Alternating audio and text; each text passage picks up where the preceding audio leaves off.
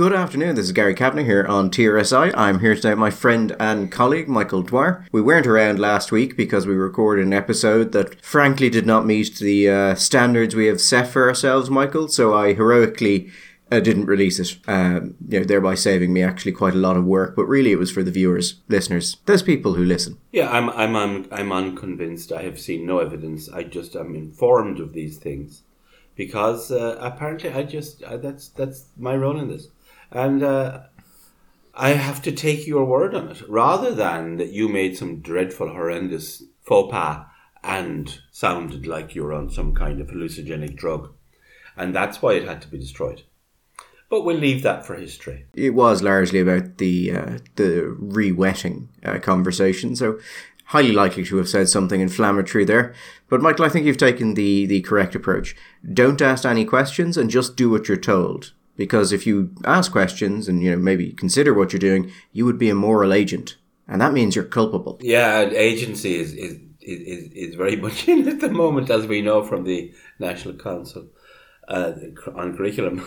But more of that later. So, Gary, how are you? I'm good. I am back from Prague. I'm away to Israel next week for a conference on agriculture, which I somehow got talked into supporting. So there will be no show next week. I'm actually away the entire bank holiday, I think. But while we are here, Michael, we may as well make the best use of our time possible. And that is not me telling people about my holiday arrangements. Hold on. Sorry, I just want to make it clear, in case anybody who's listening that should be listening and thinking he said holiday. He did not mean holiday. He's going on a research work-related trip to Jerusalem talking about the relationship between Europe and Israeli agriculture, and it's a very important topic. And it is not a holiday, okay? Okay, well, I've been suitably chastised, so we may as well go on to what is the actual news of the day, unless there's anything else you want to give out to me about. No, because there's just so much news. I normally I wouldn't say normally, some weeks we just have a certain amount of news, and other weeks just really there's noise. There's so much ridiculousness happening this week that is quite joyful. So yes, but unfortunately there's actually quite big news as well, so we probably have to spend more time on that and not get around to many of the very, very fantastic stories that our politicians and others have given us this week. So what's the big story that's haunting the headlines? So I suppose the big story, I think, today is likely the Red C poll that came out on asylum seekers, and also includes an opinion piece, polling on the parties themselves and likelihood of voting for them. People may have seen the headlines. I think it was a Business Post poll. They say Red C, 3 out of 4 think Ireland has taken too many refugees. But what I'd like to do, Michael, if you're amenable to it, and will not give out to me if I do so, is go through the actual data in the poll, because the data is actually quite interesting. And there's some things about the language used that I think some of the questions weren't great, but the data is still quite interesting about it. Yeah, like if I give out to you that you're not just simply going to cut it out in the edit anyway. No, but what I might do is I might cut out the part where I say whatever's aggravating, so you look like you're just giving out to me for no reason, and then I will basically claim to be the equivalent of a beaten housewife. I believe the young people would call that gaslighting. That's a plan. I think the first interesting question to ask, and this is lots of interesting stuff going on here, that the Sunday Business Post decided to ask this question at all. Ask the question in the first place. I am going to go far to speculate, Gary, that there are members of the government, indeed, members on the Dáil, on both sets of benches, if you like, who would have much preferred the Business Post had not asked these questions at all, especially if they're going to get these answers. Yeah, it was actually because when this poll had come out, Gript had just decided that we were going to commission some polling to ask these questions, or similar questions, on the basis that it was highly unlikely any of the other media would do so. Mm-hmm. And then nearly immediately after we agreed that, this poll came out, so there was sort of well, fair enough, we don't need to spend that money then. But just to give a general just overview of what they asked kind of 5 questions about refugees. The first was they asked people, well, actually, they weren't really questions, they were statements, and people were asked did they agree or disagree, because that's cheaper, Michael. there's some little insider knowledge for you. The first thing people were asked was, I think the number of refugees Ireland is taking in is now too many. 75% agreed to that incredibly awkwardly worded statement. Yes. I can appreciate some of the anger people feel about asylum seekers being moved into their local area. Again, very awkwardly worded. 76% said yes. I would be concerned about asylum seekers being relocated to my local area. 55% said yes. The system for processing international protection applicants is too slow. 65%. I am not happy about the state's failure to provide accommodation for all asylum seekers who arrive here. 49%. So, results are very, very interesting. I will have to say this, Michael. This was a very, very badly designed survey of people, a poll of people. The questions are awkwardly phrased. They use multiple different terms. So the first question asks about refugees. The second asks about asylum seekers. Fourth asks about international protection applicants. It's just kind of a mess. And also, like the last question, I'm not happy about the state's failure to provide accommodation for all asylum seekers who arrive here. 49% say yes, 41% against. We've no idea what people think they're answering there. So are you not happy because the state should do more? Or are you not happy because you don't think it's the state's place to give accommodation for asylum seekers? And it's just kind of a mess. Yeah. The thing as well, like, I can appreciate some of the anger people feel. What does that mean? I don't appreciate all of it. I think it's just, but there's a little bit of it, or a lot of it. There's a strain, there's a vagueness or ambiguity to the language, which means you're standing back. You can guess at what they mean on the basis of other answers, but that's not really what you want to be doing. Even stuff like, I think the number of refugees Ireland is taking in is now too many. Okay, what do people... like, you would follow on from that. Also, you probably wouldn't say refugees, you'd say asylum seekers, because, all refugees were asylum seekers at one point, but not all asylum seekers are refugees. So you're kind of pointing people in a particular direction. And normally I would not forgive it, but understand it because you want to save money.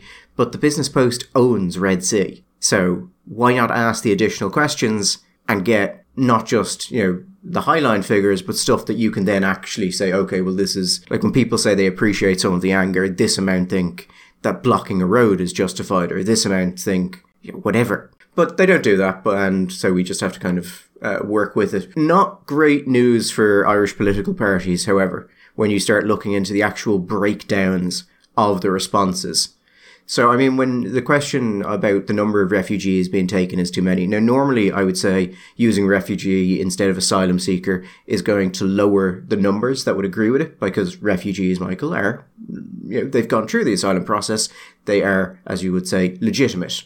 So you would suspect that these numbers would be higher if you said asylum seekers, although then there's a question of, well, does the public actually understand that distinction, given that politicians and NGOs have spent years blurring the distinction as much as possible because it's beneficial to them. But when you look at that question and the amount of people who agree that Ireland is taking too many refugees, every sex, age group, social class, region and political party that they polled on is in support of it. It agrees that Ireland is taking too many refugees. Even in the 18 to 34 demographic, which would be the most liberal demographic generally, 67% agree with the statement. Even in the ABC1 demographic, which is the higher social class demographic usually, for those who are interested, ABC1 and then C2DE would be the way it's usually split up. Even in the higher social classes, who again tend to be more liberal, 69% agree with it. Present as more liberal, certainly. Well, yes, it depends really on the issue you're talking about, and on economic affairs,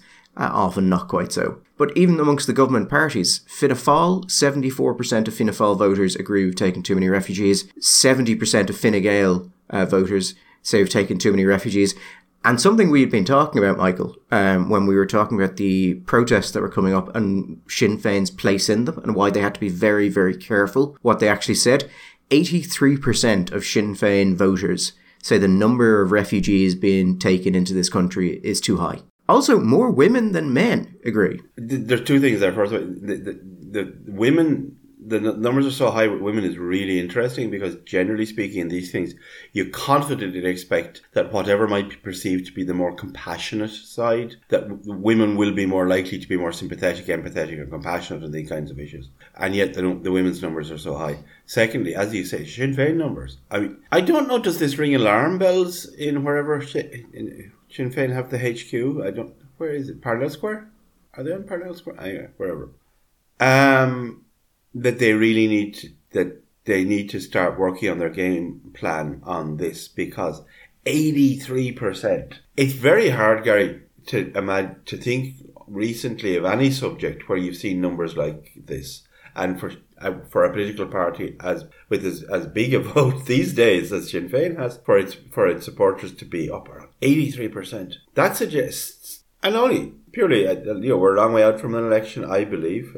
Other people think we'll be there the day after tomorrow. I think these guys are going to go all the way. But there is that if you can target those communities with the biggest Sinn Féin vote, but also maybe the highest degree of sensitivity on this particular issue because they have been the locus of a lot of settlement or whatever, that if you can attach Sinn Féin to this issue and you can come and look a bit like Sinn Féin but sound different on this issue, that there may be votes to be got. Now, Sinn Féin have shown themselves capable of movement and capable of growth, that kind of.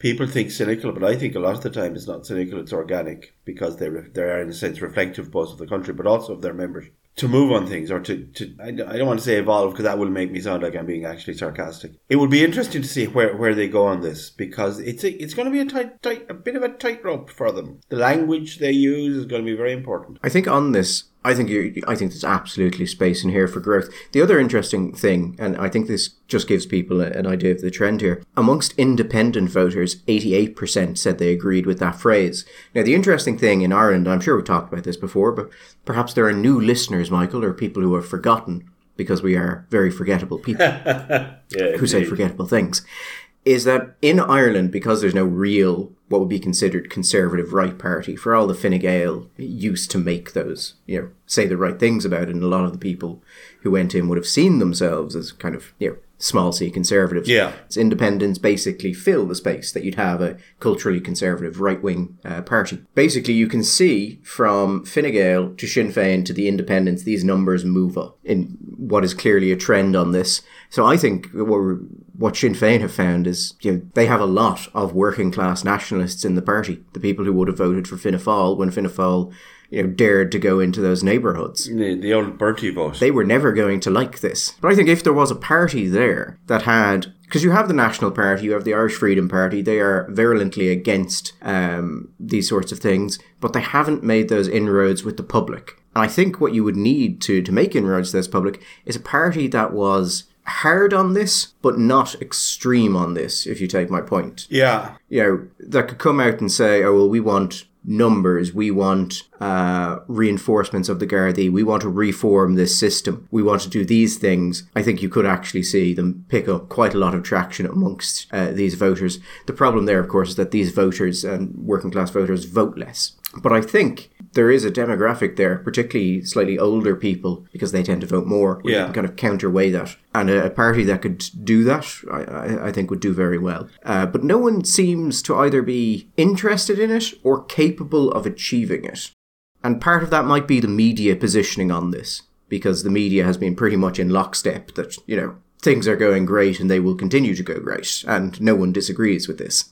I tell you what I think one of the most interesting aspects, and again, it involves a certain degree of sort of psychic projection here, but this poll is happening at a time when it feels like, to me, the government parties and their friends in the media have really ratcheted up, rather than move away, they have ratcheted up the language of racism when it comes to people opposing the opening of direct provision facilities in their local community. When you see the language that has been used regarding the protests in Clare, and then there were the issues in Dublin, that rather than seek to maybe strike a balance of, well, they think they're wrong, but we understand concerns or whatever, more conciliatory, more emollient kind of language, they seem to really they've upped the temperature on the language here. And then even in that context, these are the numbers. And I would say that's both interesting from the point of view that people seem to be less concerned about the perception, whether it's of other people, but also of themselves, because people will also reflect on themselves. Does that make me a bad person? Does feeling this make me a racist? And the response would seem to suggest that that's just not happening. The other thing is, we have been talking, Gary, for quite some while about the potential on a number of issues, but on this one, the potential to generate an unpleasant far-right politic in this country, which has resolutely failed to materialize, even at a period when we had incredibly rapid growth of a non-native born population, to the point where we're the highest, the second highest in the OECD for non-native population. That happening at the same time as a financial crash, a housing crash, massive spike in unemployment, and yet we didn't get the successful rise of a xenophobic reactionary part. I think that they are, as we speak, in the process of creating a space for those people. And if they don't start to change the tack in their language, that they're going to actually so desensitize people to certain kinds of issues and certain kinds of language that those groups that have up to now not being able to fill this space are going to find that there will be some fertile land. I don't know how much. I'm skeptical that there's going to be a whole lot, but I think that there is a potential there now that the reaction to this has been created. And I think it's interesting. These figures show that people are just simply less and less likely to worry about that perception when it comes to this issue. I think it's difficult to say, in part, certain things about this, because while it would seem that the usage of the term far right and to call people racist and xenophobic is at some level a delegitimization tactic to basically enable the government and academics and the NGOs to say this is not an issue we need to debate. Everyone decent agrees with us, and the people who don't are beyond the pale, and therefore we don't need to engage with this at all. I think there's absolutely an element of that. I'm curious how much of the problem is that some of the people talking about this are so blinded by the bubble that is around them and that forms around Leinster House largely, that they actually think they're right, and that the people who oppose this are far right. And we saw this, with some of the issues with some of the migrant camps, where NGOs and politicians and reporters seem to legitimately believe that this must be a racist attack, as opposed to the fact that people may take issue with a camp full of men they don't know just springing up on a street or in a wood near them where they have no idea what's going on, and their children go through that area. So it's kind of hard to tell exactly what the intent here. I think you're absolutely right, though. I think they, in attempting to do this and seemingly out of a desire to avoid any sort of far-right forming, they have created a situation where the far-right are able to say, well, we told you it was going to go this way, and it did. Yeah. And that does not seem like good governance. And I think the danger of this particular time is this.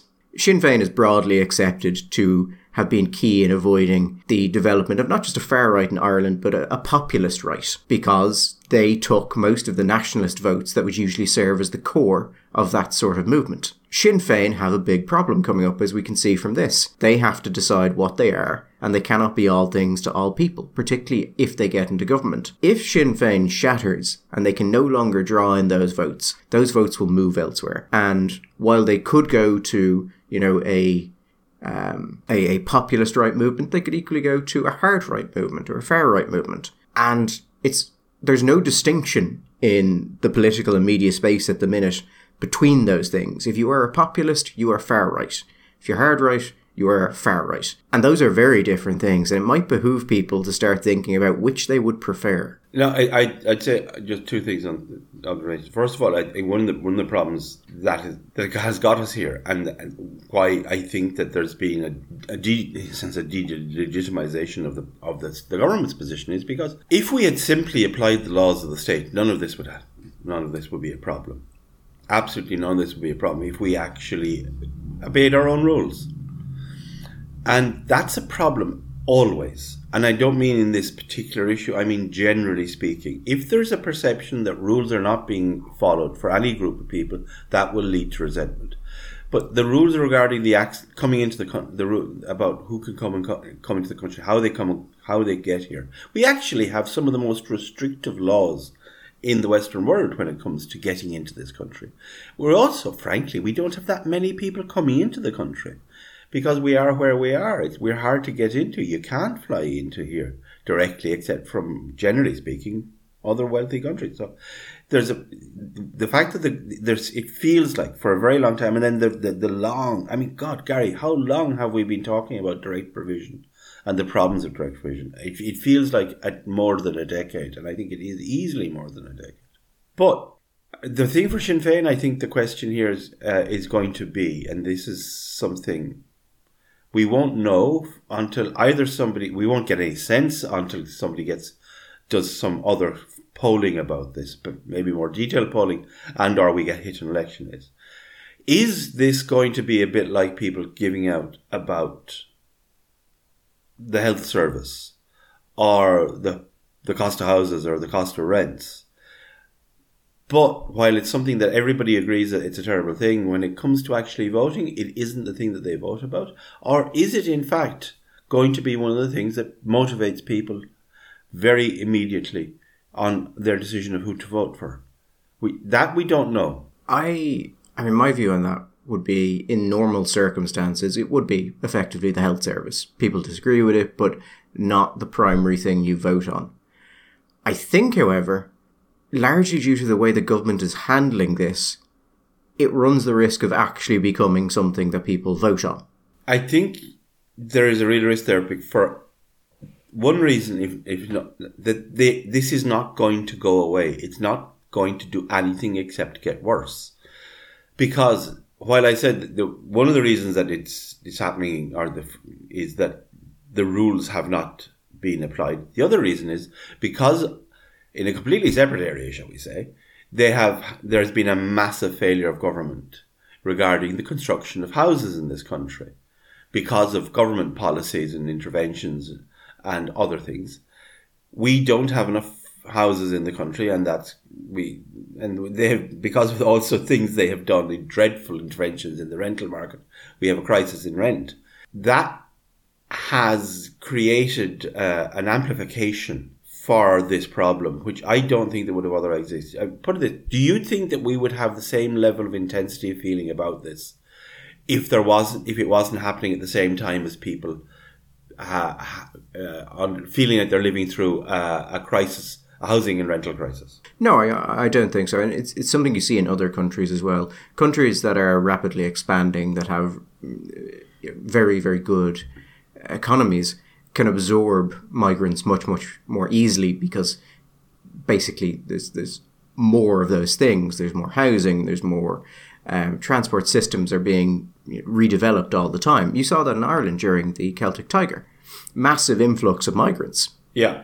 But very, very little actual social upheaval because of it. And I think partially that was because of the nationality of those migrants, with a lot of kind of Polish and things like that who integrated quite well. But once you start running into limits, resource limits, that's when people actually start getting concerned.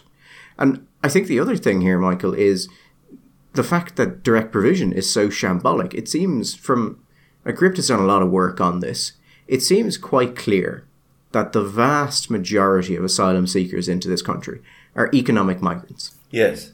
Now, that's not to say to put any sort of moral spin on that. No. You can think what you think about economic migrants, but they are people who are trying to access the country improperly because we have made basically a very high wall that's very difficult to get through if you don't meet certain criteria, and then basically dug a massive hole under part of it.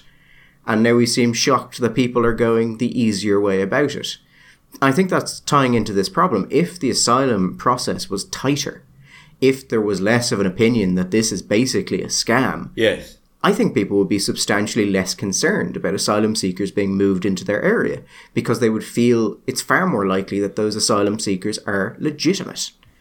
Absolutely. And I think also it is kind of odd that at a time, if we consider that we are technically at the moment beyond full employment, as odd as that sounds, we are at super employment levels at the moment, super saturation if we were a solution, I suppose.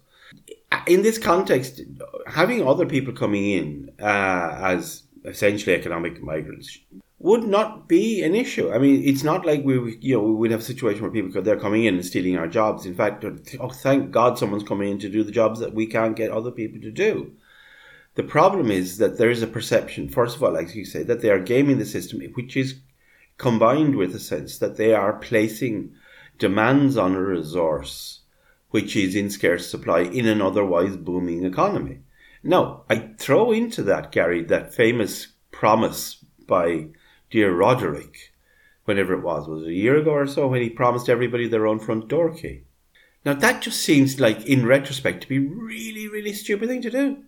First of all, because he can't guarantee all these people will get a front door key. Absolutely can't. But also, lots of Irish people are listening to that and thinking, well, hold on. I don't get a front door key. How come the fuck these people get a front door key when I have a very strong sense that they're gaming the system? Well, that is the other thing, yes. And you mentioned fairness earlier, Michael. And this, I think, the problem there is that people don't feel this is fair. They don't feel it is fair that asylum seekers can get certain things so quickly, given that the system for Irish people is so unholily shambolic. And that creates a real problem. You talked about Roderick O'Gorman. There's been an attempt in the last while by, I think, particularly Fine Gael, to blame the Greens for this entire thing and basically say the Greens did this, we had no part in it. Yeah. But Helen McEntee's amnesty, that we were told would not in any way pull more asylum seekers into the country. And I think at the time, Michael, I had said that of course it would. It's ridiculous to say it wouldn't. If you are allowing people to normalise after being illegally in the country, once you've done it once, you raise the spectre that it'll happen again. And you were saying that not many people come to Ireland as asylum seekers, and you're right. But we've seen the numbers increase dramatically. And there has not been, I think, a full explanation of the government's part in that. And I think part of it is Roderick, absolutely. But part of it is also McEntee and Fine Gael and the government as a whole. I think we also need to make a further distinction here and a further qualification of the context in which this is happening. It's also happening in the context of the war in Ukraine.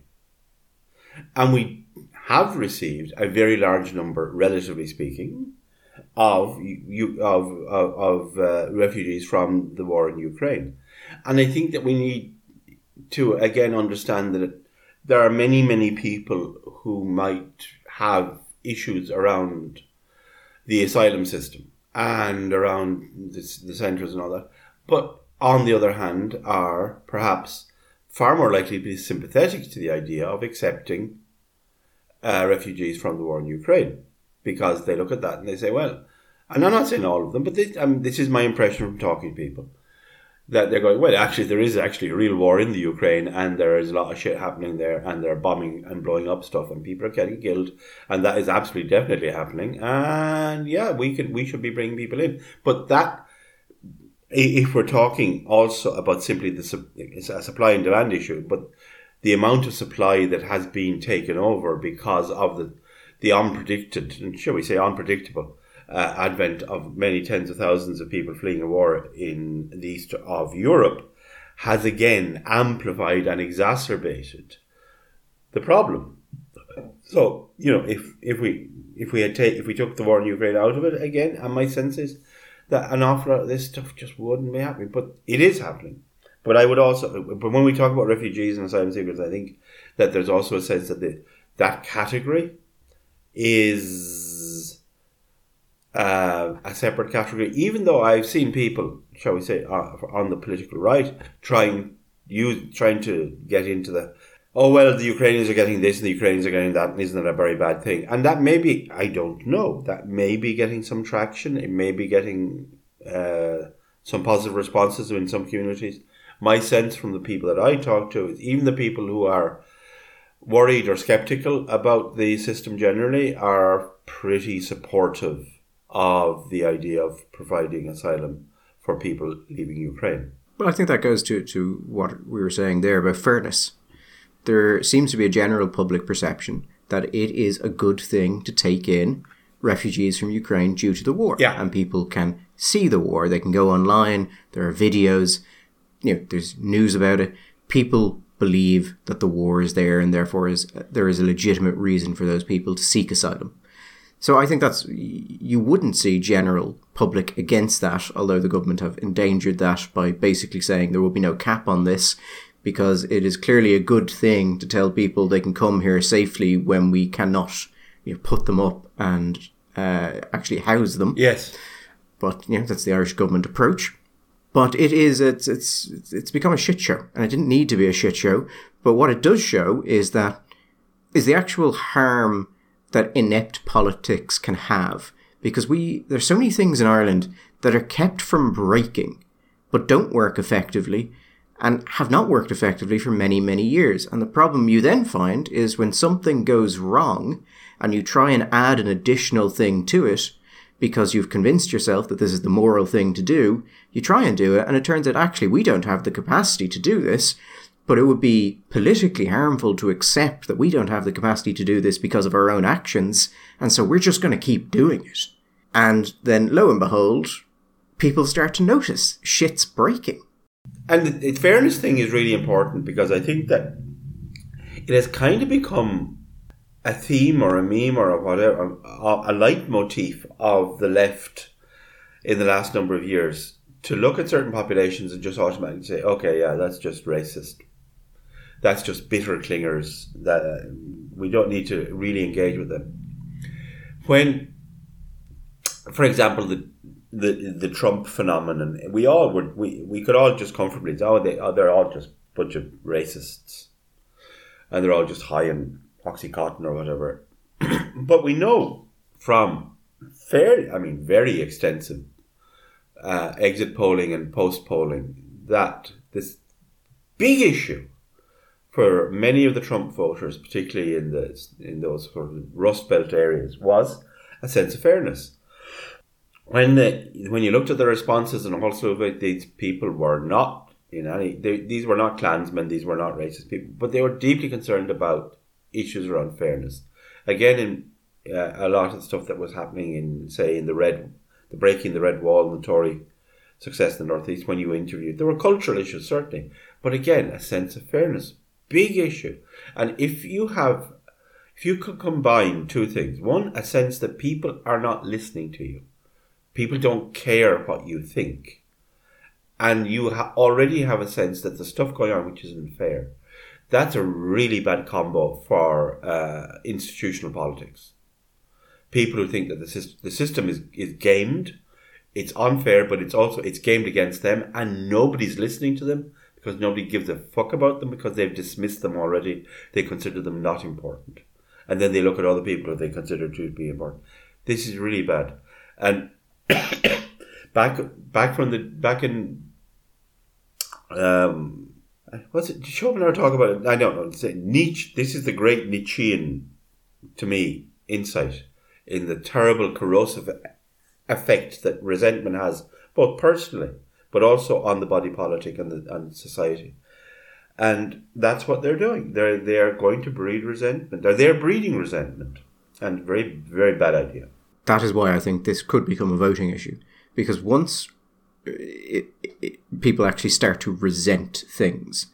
Resentment is an incredibly powerful emotion. Resentment is behind some of the worst things that have ever happened in the world. Some of the best, actually, as well, but usually the good outcomes are kind of a side effect. But yeah, you get people who start to feel that way. Yes, they'll vote in it purely to fuck you, in many cases. On the second question, Michael, can appreciate the anger felt about asylum seekers being moved into local areas. Again, not a single demographic has less than, I think, 68% agreement with that statistic? And the 68% is in the 18 to 34. You start looking into the other demographics, you start getting like 70, 80% agreement. It is not good for the government So the number of refugees being taken is too many. 75% agreed with that. 76% agreed that they can appreciate the anger felt about this. And in most demographics, more people appreciate the anger than feel that the number of refugees being taken is too much. Now, the numbers are quite similar because, frankly, the numbers are so one-sided. But you have people who think that Ireland has not taken in too many refugees who clearly feel that they can appreciate the anger felt. Now, again, I would love to know what the fuck that actually means. Yes. What do people think they're saying when they say that? Because this is actually something I wanted to mention. There have been reports about some of the migrant camps being broken up. And one thing that's being repeated a lot is that tents were burned in one of them. Now, I've seen the videos of that place being burnt. And my understanding is that before the fires were started, the people had left under, I believe, Garda escort, although I'm not sure about that, and had taken the tents and their most important belongings. Although activists are saying the guards moved them and said they could go back and then didn't let them go back. But anyway, some things are still up in the air. But what we can see clearly on the video is that no tents were burned because no tents were there. Now, it's been repeatedly said in the media, and I believe it was mentioned in the Business Post write-up of this poll, just because it's being repeated so often, but the video does not show it. But it's being repeated because very few people want to be the person who stands up and says, actually, no, there was only, no tents were burned, it was only some other stuff. Because then there's a question of, well, why are you so interested in this? Why are you saying that? Why are you defending these people? No, it's not true, and it's being presented to the public as if it was true, and it's only a minor thing, but I think indicative of the general, shall we say, approach to this amongst the media. No one really wants to question it because then you will appear to be racist. Yes, absolutely. And so the public are being told things that are not true because it is basically socially easier to say them. And on that tone, Michael, do you know what we could have for the next episode? We can talk about this new law on drink spiking, and we can talk about the research on people being spiked on a night out and what that shows. That's an episode that'll make some friends. Oh, God. Has spiking come back? The government have announced that they're going to introduce a standalone crime of, a standalone offence, as they would say, of drink spiking. So, yeah. If that's fine, I think if they're doing that as standalone, I think that we also need to look at witchcraft, Gary. I think we need some legislation against witchcraft. And I'm hearing a lot of babies being abducted and sacrificed and black masses. As a really weird aside, but kind of, when you said witchcraft, there's a group of people who complain about pro-life protests outside abortions and prayer vigils and all that sort of thing. And they're pushing for those things to be made illegal.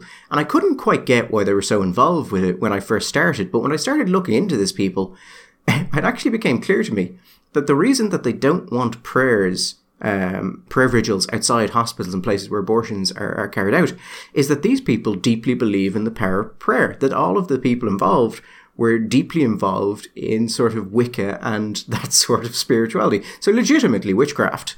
And it seemed likely that they actually wanted to stop the prayer vigils because they thought that the prayer vigils might have some sort of spiritual effect. And it is a bizarre scenario, which I never thought I would run into, but there you go. There is actually an influence of witchcraft in that particular area, which is just... That's fantastic. As long-time listeners would know, I'm not a man of religious faith. Or, well, spiritual faith, at least. But it was just really weird to see. That is brilliant. They're worried that basically these people down in Limerick are casting a spell out there. They're sending their cosmic energy, their mother energy out there. That is brilliant. I love that. Yeah. And you go into it and there's all this stuff about particular... It's pretty out there. But it's very interesting and not something... It's the kind of thing you just kind of don't think still around. But then I suppose, people are very influenced by their religious faith into why they do certain things. So why wouldn't people who are involved in witchcraft and things like that also be very motivated by it? Wicca's been a big part of that sort of lefty, feminist, lesbian, spiritual, philosophical seen, it's been for a while now, certainly, 60s, 70s. Weekend, what's the name? Lilith. Isn't it Lilith? Isn't Lilith? Now, Lilith is a figure in certain traditions. Well, I mean, also, obviously, a figure in Judeo-Christian, but... Because we will be coming back, I'm sure, more than once to the issue around refugees and asylum seekers and direct provision and all that. I'll put a link to the actual, not the report on the poll, but the actual full breakdown of the poll below this episode. There are just a few things I just want to advert to very quickly. Just in passing, there's two stories, and then we'll finish up with the toddlers, because we have to talk about the toddlers, Gary. I'm sorry, because it's just too beautiful. There's one story that caught my eye, which I thought that it has kind of gone underneath the radar, and we've heard a lot in the context of the war in Ukraine and the obvious failures of the Russian army, and indeed the problems the Russian economy is facing, with who knows 1 million, 2 million young people leaving, already a country with a bad demographics, loss of life, huge amounts of treasure lost. Seems to be whoever wins this war in Ukraine, the Russians have lost it. Even if the Ukrainians don't win it, I think that the Russians have already lost this war, and I think they lost this war time. But I'll be saying, well, in this, we have absolutely shifted into a multipolar world, and the Chinese are just fantastic. And there is a certain element of a certain kind of person, Gary. I have been aware of this for a very long time, that they look at the Chinese thing and they think, yeah, the Chinese have it. The Chinese have worked out. They don't have any of this nonsense about real democracy and proper free market capital. They have centralized the power, and they have directed capitalism, and God, it's fantastic. And look at it, that's really what works. Because there's a certain kind of leftist, Gary, that kind of authoritarian concentration of power just gives them the warm and fuzzy feeling. I have been one of that little group of people saying for a long time about China, I think China's not good. Because basically religious belief about how economics work, I think that China has done very well because of Chinese people doing very well. But the government has had very little to do with it. And ultimately now Xi is coming, and Xi is concentrating the whole thing. One thing you tend to get in economies which are booming, and doing really well and going forward and strong, you tend to have strong labour demand. Particularly in a country like China, which doesn't really have a whole lot of immigrant migration. And especially with the bright young people, right? The unemployment rate of Chinese between the ages of 16 and 24 last April rose to 20.4%. That's youth unemployment. Sorry? It's not great. Usually if you have massive levels of youth unemployment, you have structural problems. Exactly. There are all sorts... we won't talk a whole lot about them, because we maybe get somebody on sometime in the future who is expert in these things. But I think it's worth just to be aware of, because there's a world outside our own. While overall unemployment is quite low, and I will say, by the way, in this context, all of these numbers are numbers we get from the Chinese government, and therefore should be taken with very large pinches of the very finest Maldron salt. But over 20% youth unemployment tends to be indicative of some kind of a structural problem. Now, other people have been talking for a very long time about the Chinese housing market. And people like me have been saying the Chinese housing market and the property market is going to crash. And the crash, like all these things, it's coming, but never arrives. Now, there are those who actually say that, in fact, the crash has come, but it's just happening in a weird Chinese slow motion effect. But there's something that's happened earlier this year, which I thought, that's interesting. That, again, we're talking canaries in coal mines problem. Some banks in the cities of Nanning, Hangzhou, Ningbo and Beijing have extended the upper limit on mortgages to between 80 and 95 years old. So people aged 70 can now take out loans with maturities of between 10 and 25 years. or indeed if you're 85, you can take out a loan with a maturity of 10 years. But you can have mortgage with upper age limit of a mortgage of 95, Gary. I'd quite like to see the actuarial life table that was used to, argue for that to be allowed. Yes, that is. But do you not think that that's also possibly indicative of a housing market and, shall we say, or more specifically, a mortgage market? And we know from our experience in Ireland that housing markets and mortgage markets can very often become intimately connected, and very often property markets only can keep going forward because the banks keep supplying the finance, and so they have to keep getting the mortgages out. And this feels like people desperately looking for people to get a mortgage out to. No, I mean we've seen what the Chinese government will do if property prices are threatened, and it looks like people who invested in property are going to lose, and that is they will direct the economy to basically fix that problem. Yes. It's hard to tell what's happening in China. As you said, Michael, the numbers don't really mean anything. The Chinese government is going to say whatever they want the numbers to be, and the numbers will be those things.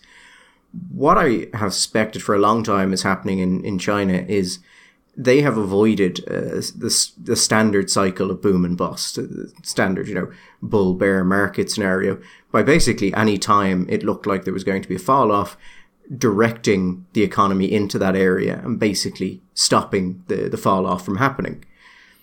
And then what you need to do is you need to, over time, basically regularize what you've done. Yes. So that it doesn't fall. And I would suspect at this time that the Chinese economy is so tied together and so heavily used to stop certain areas from falling that if one of them goes, the entire thing will collapse. And in a spectacular fashion, unless they have managed to carry out that normalization process. I don't think they have, because I don't think they've tried. And the other thing, Gary, is remember, we were talking with Xi. You're talking about a guy who is actually, it looks like, he's a pretty convinced doctrinaire Maoist Marxist. So all the stuff that you and I might believe of just being axiomatically true about the way that economies work, he doesn't necessarily believe that. So the Chinese are just going to get stuff wrong. The other thing is, for example, the IMF, their data shows that China's explicit local government debt has nearly doubled over 5 years to around $5.14 trillion. And I'm doing that in the manner of Austin Powers, bad guy. So what's his name? Anyway, him. That it's $5.14 trillion. And this does not include other categories of related and rapidly growing debt, such as local government financing vehicles, which have allowed regional authorities to tap bank loans for infrastructure programs. Now, you also look at the fact that Chinese private debt is 276% of GDP, and the government external debt is going up all the time. One of the other problems, Gary, they may have when it comes to directing, because of the success of the economy and massive increase in revenues and just the strength of growth, they've been able to do things. But now, one of the things because they've been accruing debt and accruing a debt and accruing a debt. And they may be also getting to the point where there's just so much debt around, and also massive exposure to US Treasury bills. So I'm just saying, there's for all those people out there who think that China has somehow, with this, found the secret spell with this wonderful form of authoritarian social capitalism, and you know what, the Chinese are all very happy and all prosperous and it's all being great. Yeah. Also, their demographics are looking horrible. And there's a really interesting article written in, I think it was the Wall Street Journal. I was reading what it said, that there are a number of China experts now who say that there's a real risk that China may be caught in the middle income trap. In other words, that they may get old before they get rich. That it looks like there's already 100 million that from the figures that the Chinese government have put out that actually never existed, and that the consequences of the one-child policy are coming down the road hard and fast, and in fact quicker than people had anticipated, and may arrive before. There is actually an interesting argument that the consequences of the one-child policy will be partially blunted by the likelihood that, particularly in rural areas, people just lied about how many children they were having and just didn't tell the Communist Party. Well, I think that was a kind of a sanguine belief for a long time, that the people thought actually the numbers are wrong. I'm not sure if that's going to happen simply on the basis that when people were saying the numbers were wrong, it looked like the numbers were wrong, but the numbers were wrong in the wrong direction. And it's interesting, you mentioned about Chinese rural areas. And one of the things that people, again, don't get, there's a really interesting discussion about this with Stephen Kotkin, the Russian experts, who he's also, he's interested in China. And he's saying that China is very much is a divided economy. You have that economy which exists in Beijing, and then on that coast, particularly in the south and the east coast, but he said in the interior, you have 800 million people who never finished primary school and who are living in very serious poverty, very low levels of infrastructure, very low levels of economic infrastructure, social infrastructure, and that there are two words, and that there are problems with the education system and other issues we know. But anyway, I'm just doing that as a way to say, you know what?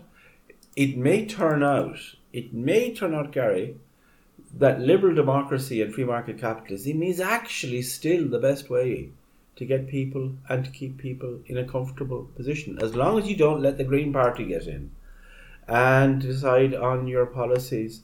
For example, deciding that if this is a good one, Gary. Under the Clare County Development Plan 2023, farmers with 30 acres or less of land will have to demonstrate an economic need before being granted planning permission to build a house on their land. From now on, they will have to live in nearby towns or villages and travel back and forth to the farm.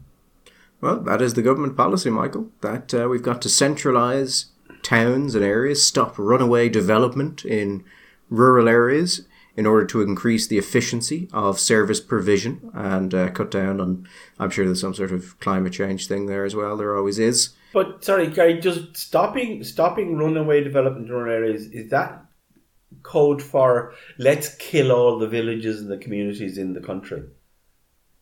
Because it seems to me that if you okay, picture the scene, Gary. You are aware, I believe, quite well aware of the problems of building a house in an area where you can't produce documentation showing you've lived on the same plot of land for the last 7 generations, that you serve mass in the parish every Sunday morning, and you play football, and your children play football, and your wife plays camogie for all of the local club, and make the tea. And the restrictions on building in rural areas are fairly spectacular. I mean, even the basic ones, even if you are from there, but if you're, then the requirements for local residency we have discussed before, illegal, are still very strong. If you don't have people living in a parish, but they are living 3 miles away or 5 miles away in a town because they have to, and their children, therefore, will go to, not the school there, but they go, what will happen to the school if there are no children?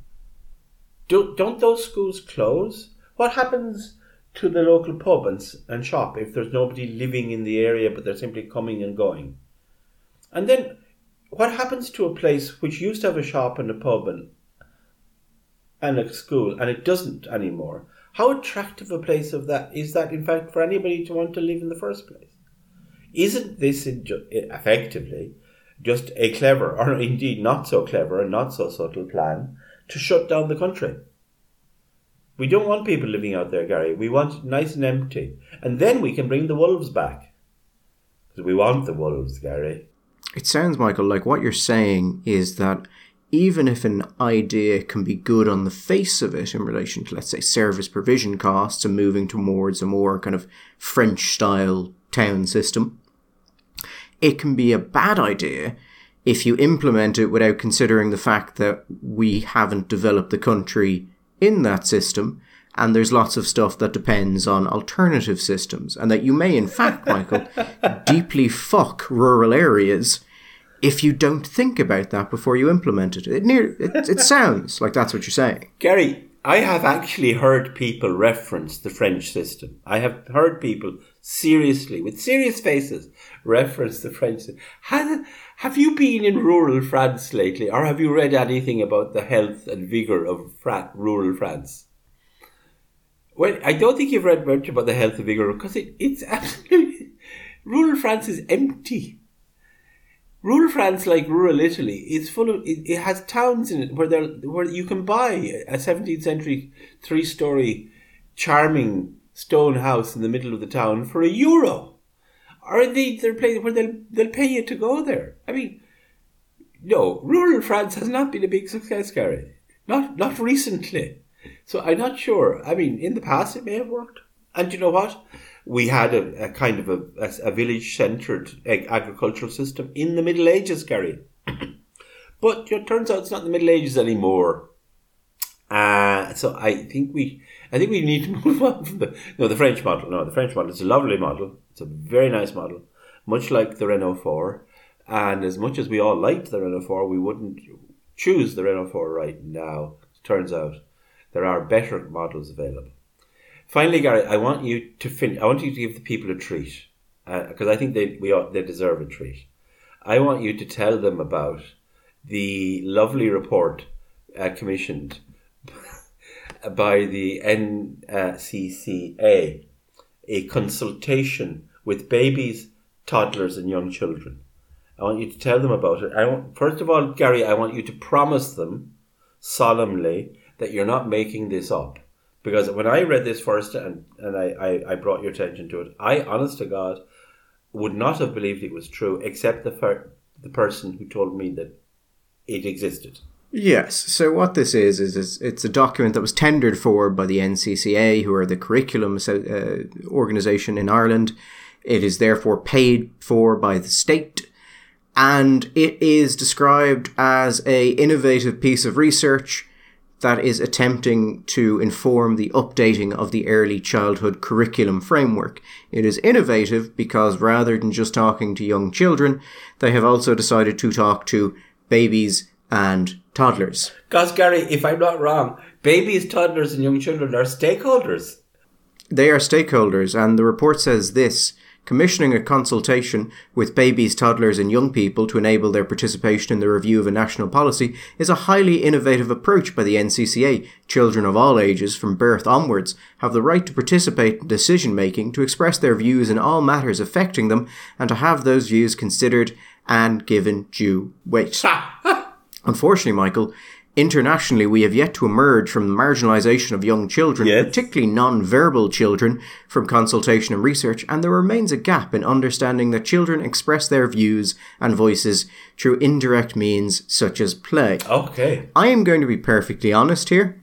I have read this paper. It is 250 pages long.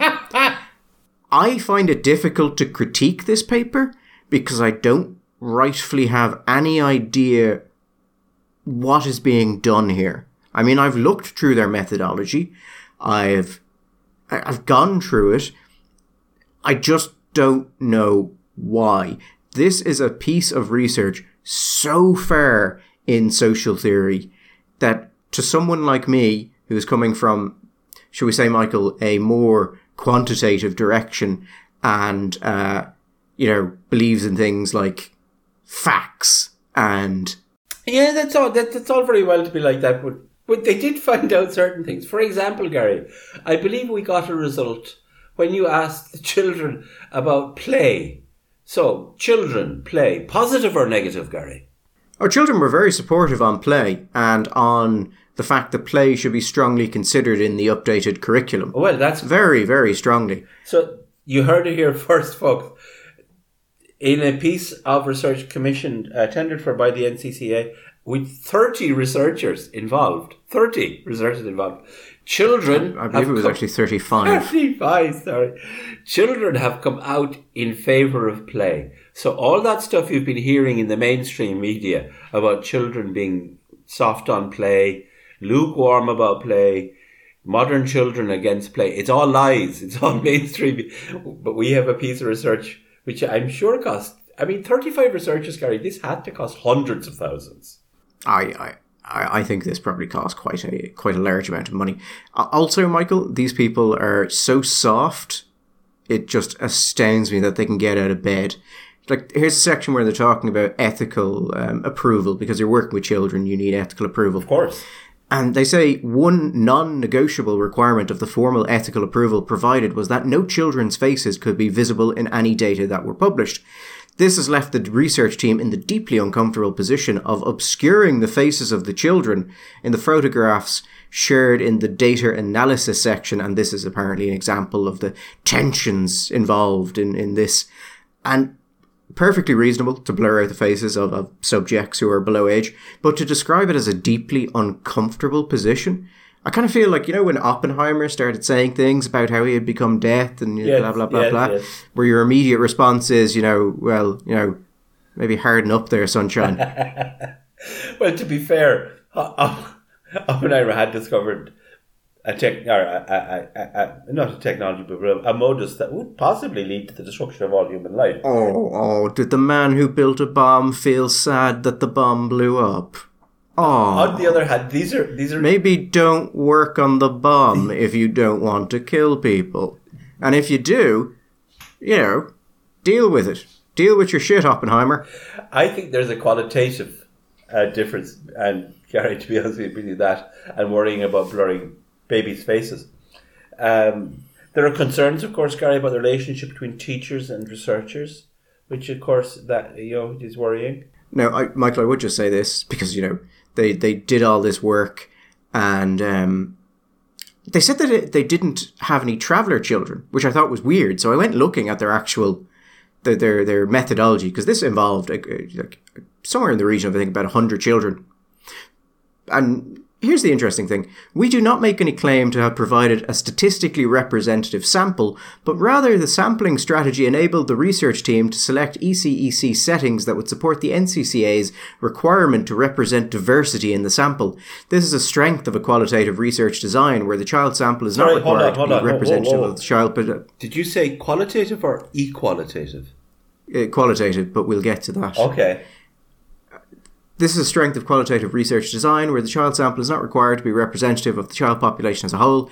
In developing the sampling approach for this project, we aimed for equity rather than just equality. So this entire piece of research, which involved analysing children's drawings to see if they were actually happy with the educational framework in which they were sitting, toddlers, Michael, non-verbal toddlers, who I wouldn't have thought were very good at art. No. So they were allowed to draw, and then their drawings were analysed by this team of 35 people to see if they supported the NCCA's educational framework. It is a worry. Sorry, Gary, I just wanted to make the point just to the listeners who might be concerned, because I am concerned that this has been done. And they didn't include any traveller children. They didn't have any Roma children.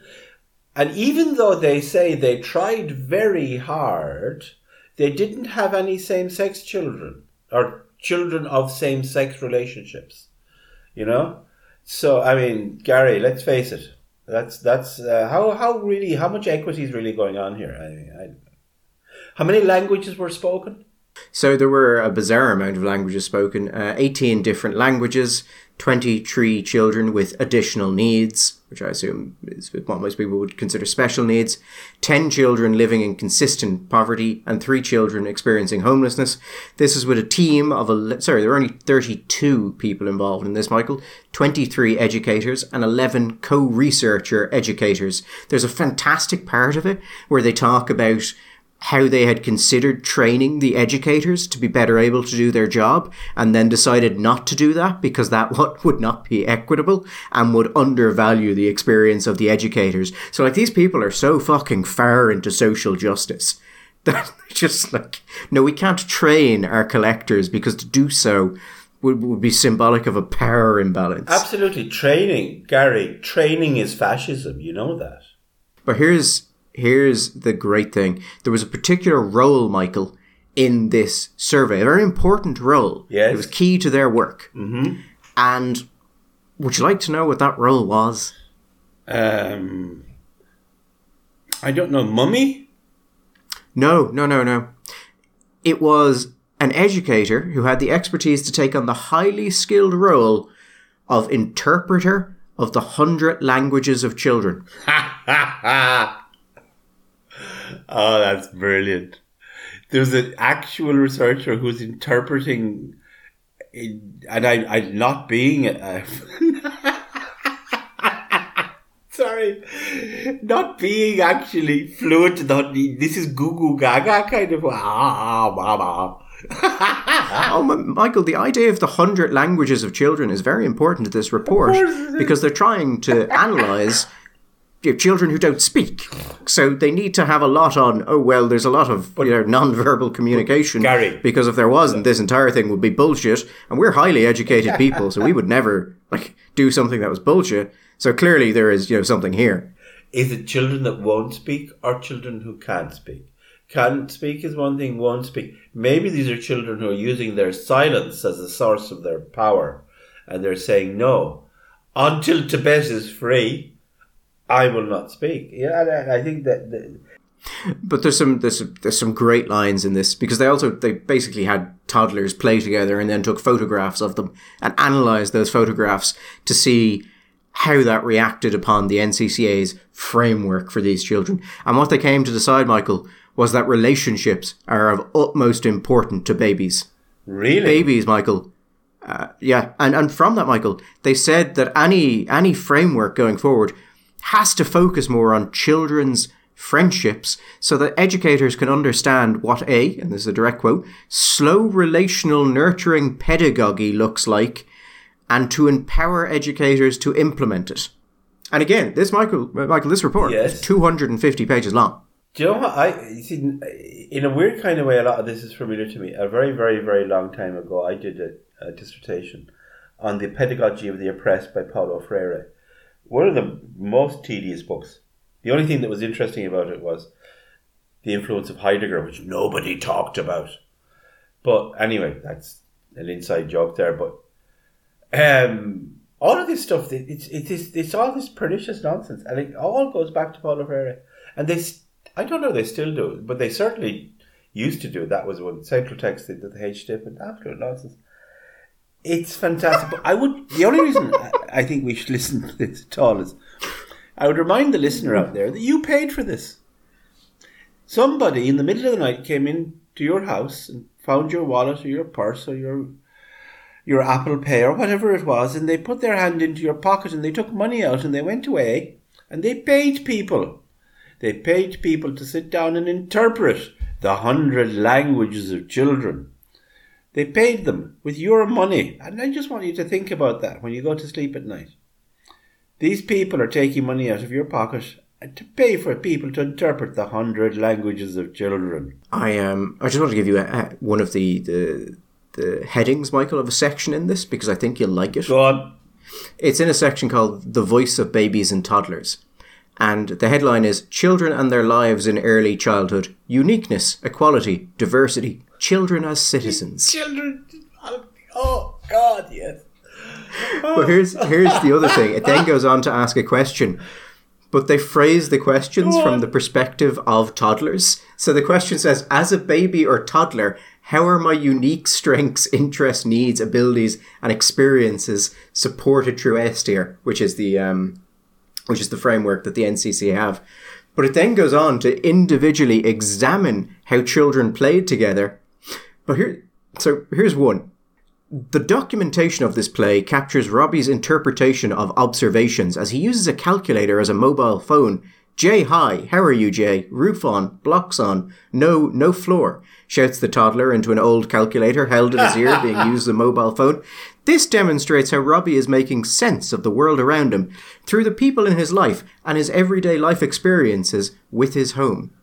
Wow. Another example of how children value space and time was found in the data from, and it goes on and it goes on. And anyway, Gary, I think that what you need to do is put a link underneath the cast there so that people can go and read it for themselves, because it is really worthwhile. There's tons of this shit in here. Yes, I will link into it. And you too can read about how a baby showed she was all business carrying the can to the flowers outside, yet looked back to check if an educator was following her, and that showed something about something. That's fantastic. You're going to be in Jerusalem working next week, I think, are you? Yes. And you're going to be working somewhere else the week after that, are you? I can't remember. Probably. This is the conference season for people who don't know, and so you're going to be in Jerusalem twice this year, aren't you? Twice or three times, yeah. I think I'm spending about 2.5 weeks over there. And I'm not going to be in Jerusalem at all. I think we should also reflect on that. Anyway, so we will be back when we're back. So just keep checking in to see if we're home. Until whenever we're home, and if it's next year in Jerusalem. Have a great bank holiday and enjoy a lovely weekend. And we will talk to you soon. All the best.